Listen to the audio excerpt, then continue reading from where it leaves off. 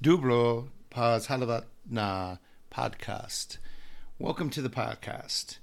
Здравствуйте, привет. Hello, this is Fred Clary, and this is another Fact podcast. And today we're going to veer off of chiropractic and life sciences and cover something in the powerlifting, weightlifting, strength training, personal training world. And we're going to cover something that's been driving me a little crazy, especially because of my background. As many of you know, I started my powerlifting career in 1980. In 81, I was 13 years old and started competing back then. And by the time I was 16, 17, I was beating the men. I trained with a bunch of guys, and I really didn't know that that I should not be as strong as the men age 25 to 45 on roids as a teenager, 8th, ninth grader. So I just thought I was weak, and I just kept training and training. Talk about a paradigm. And I figured I could be as strong as them. No one had told me different. So I learned a lot about routines. At a very young age, as a teenager, I went to many seminars because you didn't have YouTube. If you wanted to learn what a top lifter was doing, you had to find out if he was, like, say, speaking at York Barbell, and you would have to get a ride, especially as a teenager. I'd ride with a teammate and take a notebook, and we'd do a seminar. Or you'd have to get on a phone, a dial-up phone, things that, my kids laugh at me when I said you had to spin your finger in a circle to call, and find the number of some superstar and hope he would give you time of day. Or most likely, which worked for me, I would go to a lot of regional, state, regional, national, world events if they were around, hitching rides with training partners. And, I was bold enough to go ask questions when the lifter didn't look like he was, warming up or getting psyched up for an event. I would ask them in the hotels, how do you deadlift? What's a good deadlift routine? I'm trying to do this. What's a good squat routine? How do you eat? How do you sleep? I must have been a pestering little teenager at the time. But what's amazing is I stopped lifting probably in 1994, 1995, and then I ran meets, ran bodybuilding shows, ran powerlifting meets.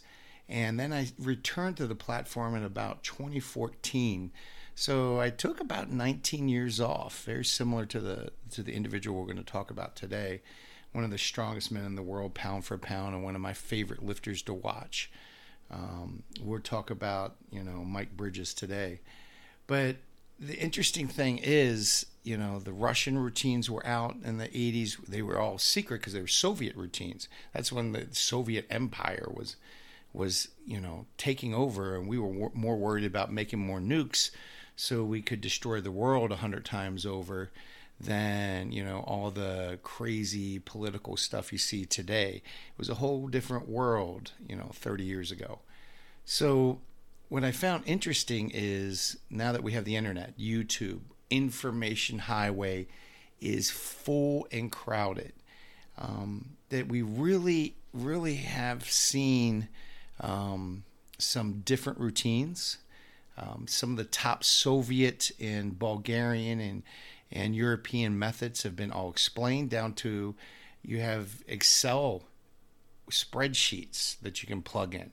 I have an app on my phone called 3Lift where, so I'm going to try to go through and show you what, the Russians, the Bulgarians had taught me. I was hitting something. So I'm going to try to show you what the Russians and the Bulgarians had taught me, and what a guy named Mike Bridges, I think he was out of Texas, was doing in the late 70s and 80s. But first, let me explain kind of the Soviet routine. Now, there's been a lot written about the Soviet routines. You have writings by Yuri Verkhoshansky. You have the Smolov and the Shreko programs, and they're all variations on some of the basic Russian or Soviet methods. And what the Soviet methods were: periodization, using percentages of the max you were going to try to go for. So say you were bench pressing 400 pounds and you want to get to 440. Well, you would set your routine at 400, and the goal would be, 110% by the end of, say, 12 or 16 weeks or 24 weeks. And you would set these up, and you would do a certain percentage every day of that lift. And the lift was designed to control overtraining, to match what the nervous system could handle week in and week out. So as you slowly increase, some of your other lifts would decrease. For example, if you had lifted 350 pounds for triples 3 times for 3 or 4 sets, they usually did 8 sets. There's Russians, but they had a lot more time and none of the athletes had jobs. So they would do all these sets and then slowly increase it. And then there'd be a couple weeks where they backed down. I call that the stack stagger routine, because when I was a teenager, I see all these numbers and percentages, and we didn't have Excel, so you had to physically write them out on graph paper and use what's called a calculator, and a Texas Instrument, which had big buttons, and push in to try to figure all these out. And what I learned from the Russian routine is that you don't have to lift your maximum every day. You don't have to max out every day. But you have to slowly increase your weights. And, as you're increasing the weights, there has to be a system. You can't one week do 3 sets of 3 and the next week say, oh, I feel good, I'm going to max out. And the next week feel, oh, I'm hurt and I'm going to take it easy. And that's more of a Western approach where, you do a pyramid, you do sets of 8, then sets of 6, then sets of 4, then 2, then 1, and go. Very Western stuff where what the Russians said, the Soviets said, which made sense, you have to train like you're training the sport of powerlifting, Olympic lifting, strongman. You're moving something one time. So if you're doing a clean and jerk, you're doing it one time, and that's what you have to practice. On the platform, you don't get any points for doing a triple in the squat. In fact, they'll give you red lights if you keep going up and down with it. You have to do it one time. A good example is just looking at other athletic events, other sports. A pro pitcher, baseball pitcher, if he's trying to learn a fastball, he's just going to throw a fastball. You can't learn to throw a fastball by throwing a curveball or slider. So it's sport-specific, event-specific, and you want to generate as much power and as much strength as you can for that 1 rep max. And what you're trying to fight and overcome neurologically are muscle spindles and Golgi tendon organs. These are specialized nerve endings in our muscles and our tendons, ligaments, fascia, that tell the brain there's a lot of weight here, shut down, or we're going to get injured, we're going to tear. So, and then you have the psychological aspect of your brain. Oh, this weight feels heavy. I remember the first time I tried 800, I thought I was going to be crushed.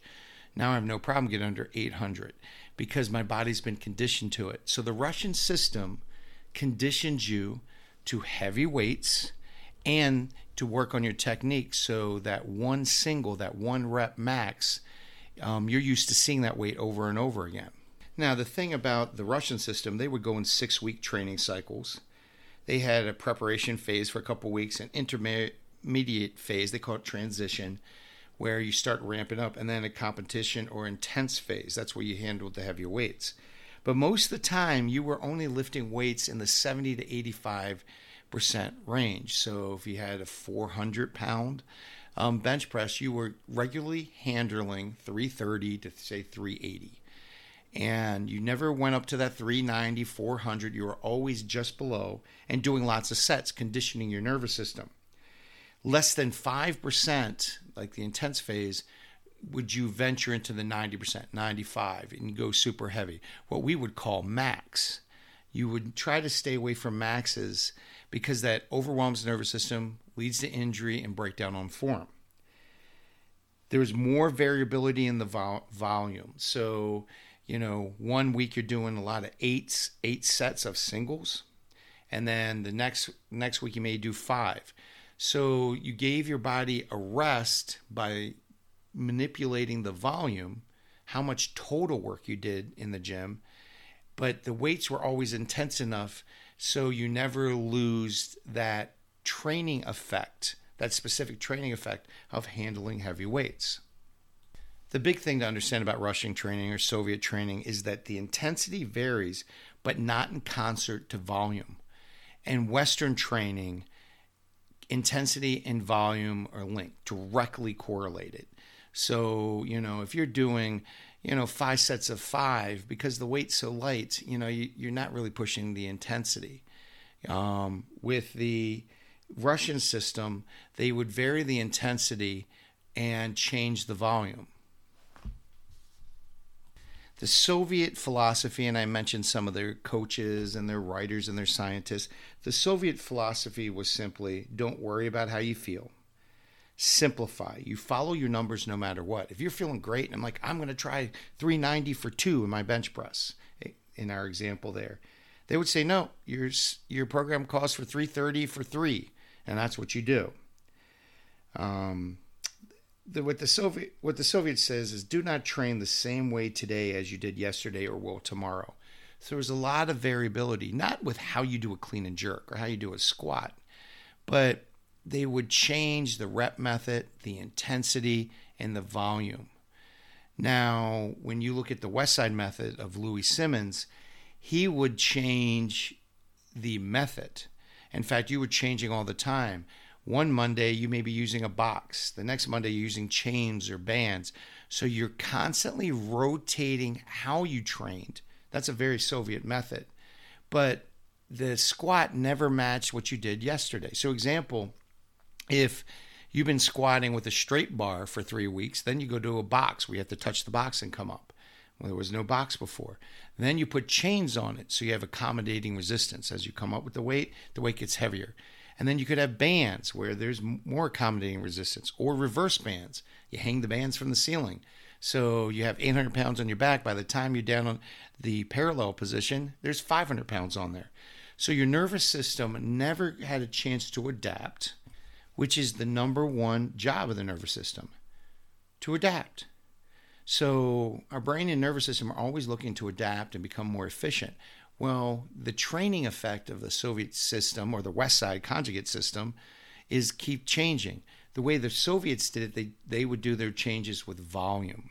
Now let's look at the Bulgarians. The Bulgarians, though influenced by the Western Bloc, it was a communist country under control of the Soviets, there was still some, infighting between them, some intramural, if you will, fighting between them.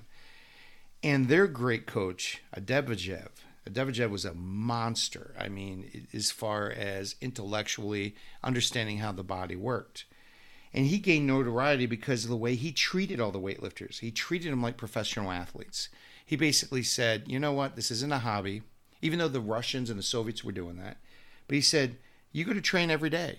This is your job. This is your profession. You are professionals. And they literally would be in the gym 4, 5, 6, 7, 8 hours a day. And what they do, they would perform an exercise, a lift, or a skill.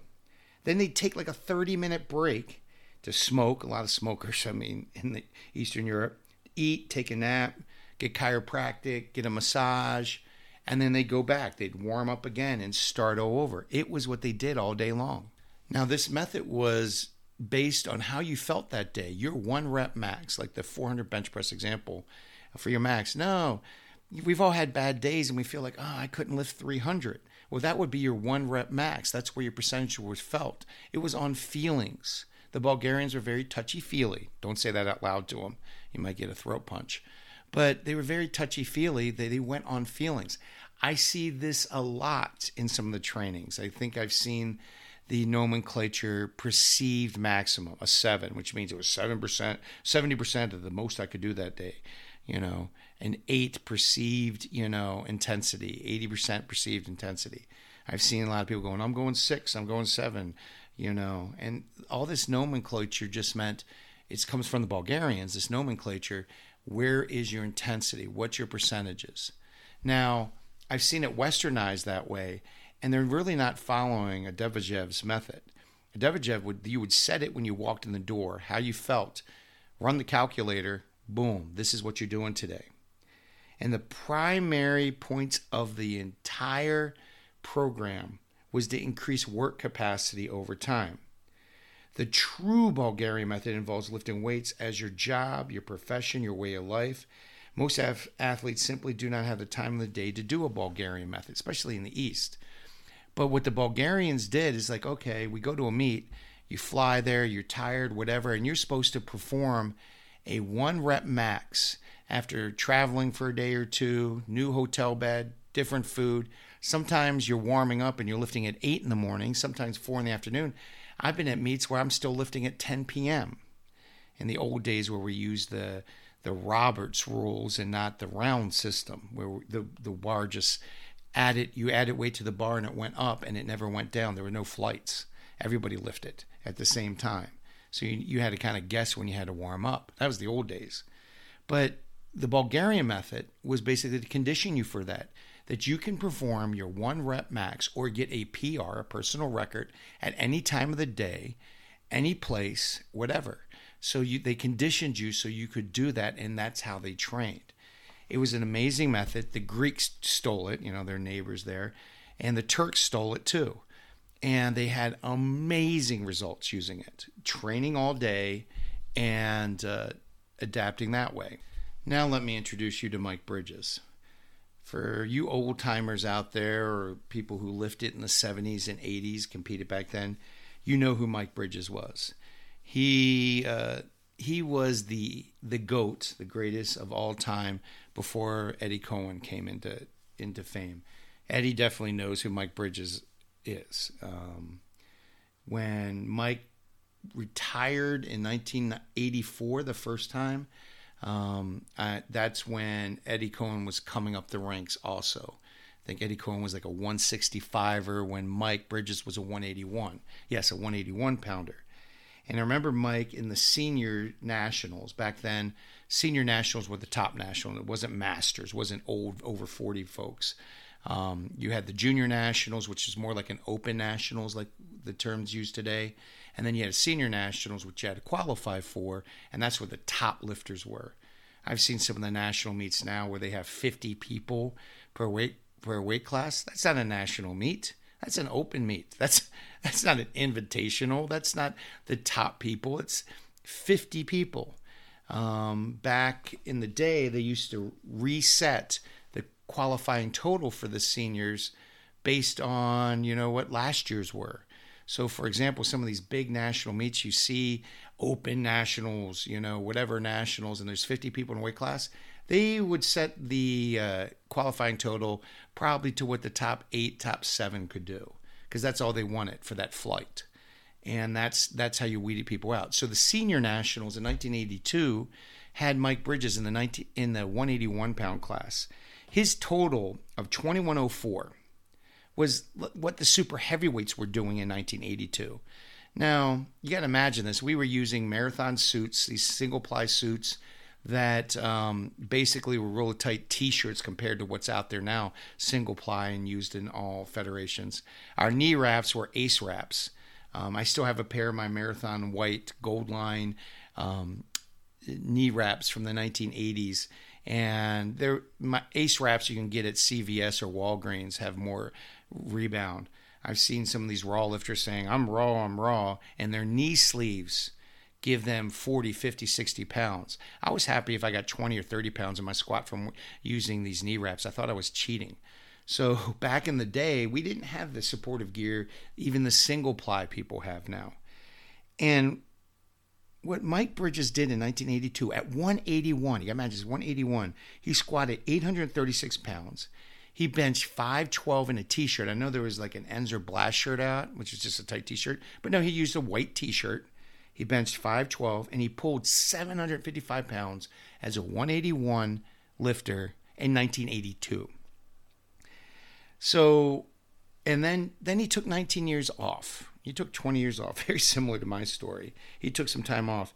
And he came back at age 52 or 51, and he won the IPF World Masters Championship in 2008, 12 years ago. And then in 2009, he won the Pan Americans, And in the Pan Americans, at 52, he squatted 804, benched 501, and pulled 650.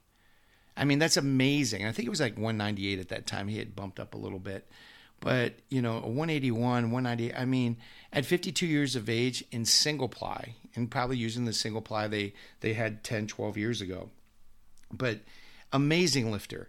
And his lifting routine was different. It was basically squatting, bench pressing, and deadlifting pretty much every day. So, for example, on a Monday, he would squat and go heavy. He'd do an 8-5, 3-2, 1-1-1, heavy, handle a heavy weight. And he would then do a partial squat. We did a lot of those before we had bands and chains. If you wanted to handle heavy weight, you just went up 100 pounds and did a quarter squat or half squat. You set up. Remember, Mike walked out everything. And you set up and you would try to move that heavy weight. So your nervous system never, ever got used to 800 or your PR, your competition PR, being the heaviest weight that's ever been on your back. His bench press was amazing. He would do the same thing, 8, 5, 5, 3, 2, 1, 1, 1, and then max. That would be his sets. Obviously, the 8-5-5s were all lightweight to warm up. He would then, on the next day, he would squat again, and he would go 50% of what he did the last time. Straight 50, 60%. That's it. He would redo the same thing. And then he would do a heavy deadlift max. Same reps. 8, then 5, then 3, then 3, then 2, then 1, then 1. And then he would do bench press. And he would go, 8, 5, 5, 3, 1, 1 again. He would vary the heavy weight he would use. So on Friday, he may max out on squat and max out on bench using the same numbers, okay? Then on Wednesday, he would go 50%, and he would go 50% on bench press too. And then say he would max out his deadlift. Now, when he meant max, he didn't mean PR. Max for the week. That would be his heaviest of where he should be. So, like a Russian system. And then on Friday, he would do the same thing. He'd squat and maybe do 80% of what he did on his heavy Monday. The bench press would be the same. And then he would throw in things like close grip bench press, really light. He would do push downs. He'd do some rows. But people say, where's all the conjugate? Where's all these things? Now remember, this guy was totaling 2,100. I remember the meet. It was either a national junior worlds meet or a world meet where he totaled, it was a national meet, he totaled within 50 pounds of the super heavyweight, someone who weighed 200 pounds more than him.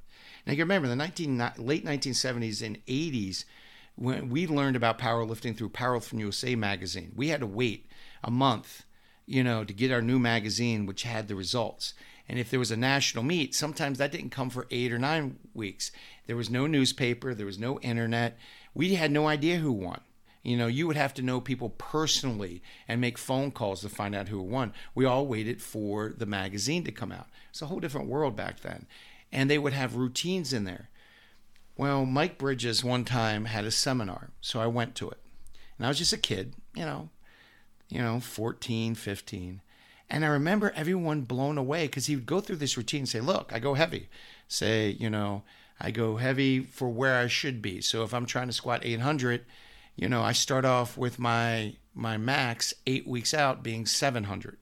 And he adds 10 to 20 pounds every week to that max day, what he would call 100% or perceived max, very Bulgarian. Well, then the next week he'd add 10 or 20. On Wednesday, he'd do 50% of everything he did on the squat on Monday. And then on Friday, he'd do 80% of everything he did in the squat on Monday. That's how he rotated. And he rotated the deadlift and the bench very similarly. And people say, well, what bodybuilding exercises do? We didn't use the word assistance. We used bodybuilding. What assistance or secondary exercises do? He goes, I do some rows. Well, how heavy do you go? 1 or 2 plates. Now, this guy was, squatting 8, pulling 750, and he wouldn't go that heavy on any of his bodybuilding or assistance work. And someone asked a question, some teenager from Dundalk, that's me, and I said, well, don't you do dumbbell curls or tricep pushdowns? Yeah, I do some of that. And I'll do 2 or 3 sets, with 2 or 3 plates on there, pump them up, 20 pounds, something, kind of as a cool down for 20 minutes. Yes, I do that every time. And I go, what? I mean, because I was big then. I'm like, I can do dumbbell curl with 50 pounds for reps. And I was very, proud and egotistical. And I told him, well, shouldn't you go heavier? I mean, I can do bent over rows with 300. I eventually worked up to 500 when I used to pull 800 regularly. But I'm like, I was so proud of these heavy bodybuilding moves I could do. And I remember this little guy from Texas, Mike Bridges, world champion, totaling what people 200 pounds heavier than were doing at national meets. I mean, he was so far above it. I mean, he totaled 2,100. I think the next person closest to him, second place, was 17. And that was amazing at 181 back in those days. He was so far advanced. And he looked at me and he goes, I work form.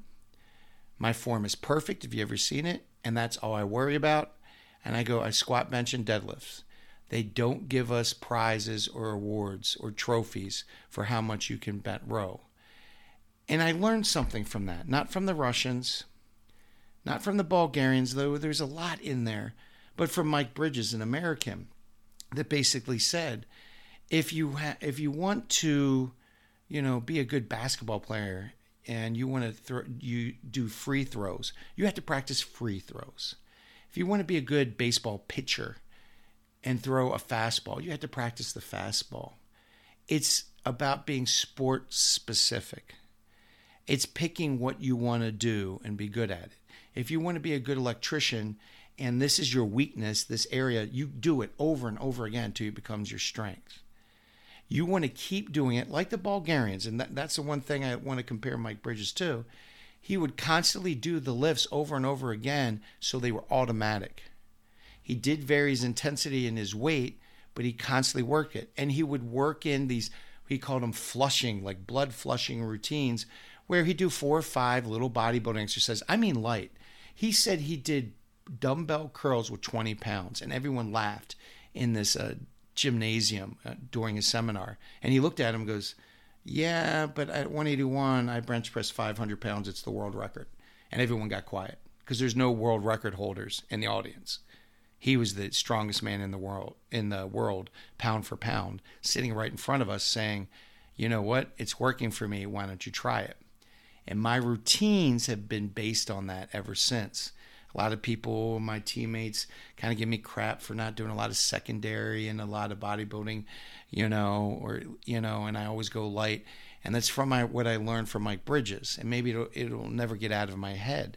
That if you want to be a strong power lifter, you have to bench, squat, and deadlift. Heavy, often, all the time. So your form is automatic. If you're only squatting once a week, maybe even twice a week, how is your form going to hold up under stress? Under a national meet, we get there, it's a different squat rack. It's a different bar. They're rushing you through. Your form has to be perfect every single time. What Bridges taught me, it's all about quality, not quantity. And this has been Fred Clary with another Fact Podcast. I hope you enjoyed.